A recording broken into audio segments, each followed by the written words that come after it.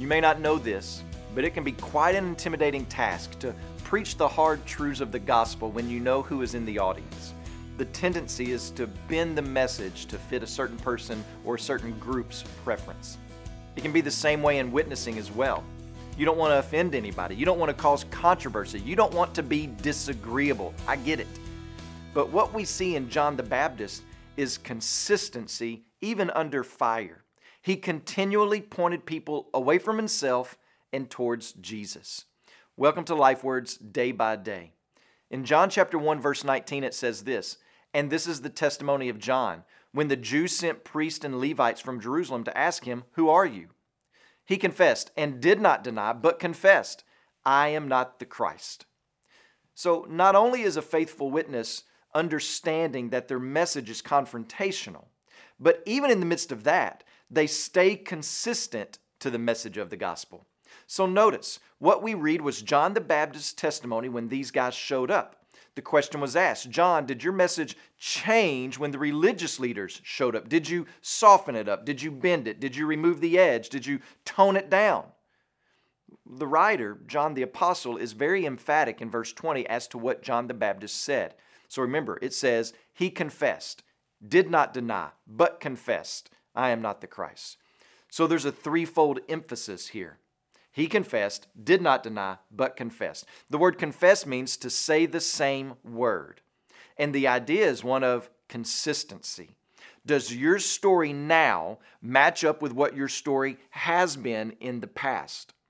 The word was oftentimes used in a judicial setting when someone was on trial. Is it consistent? Is this a consistent word? And here, when the confrontation was right in front of him, John the Baptist's message was consistent. He didn't deviate from what he had been saying all along when the religious leaders were not present. So I want you to see what John the Apostle or John the Baptist is not doing. He's not taking advantage of this opportunity for himself to promote himself.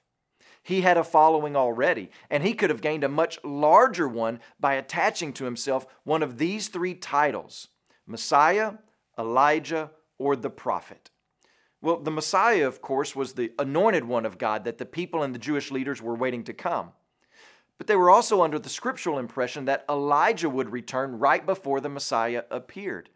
And it was also predicted in Deuteronomy 18 that a prophet like Moses would rise up one day. And so the people and the religious leaders were constantly on the lookout for one of these three people. John the Baptist could have easily grabbed onto one of those titles and ridden it into popularity like a wave coming into the sea. In fact, Jesus says that John the Baptist came in the spirit of Elijah.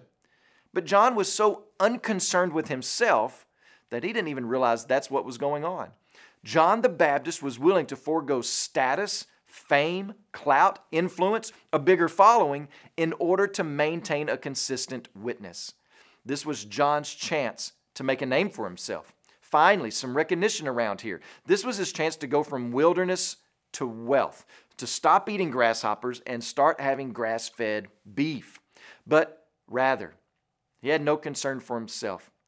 His attitude was, Jesus must increase, I must decrease. And this is what a spirit-filled witness looks like. It's consistent under fire. As you pray today, please remember Sam Jordan and his family, our missionaries in Jordan. And also remember the American Sign Language Life Word broadcast that's viewed throughout the United States.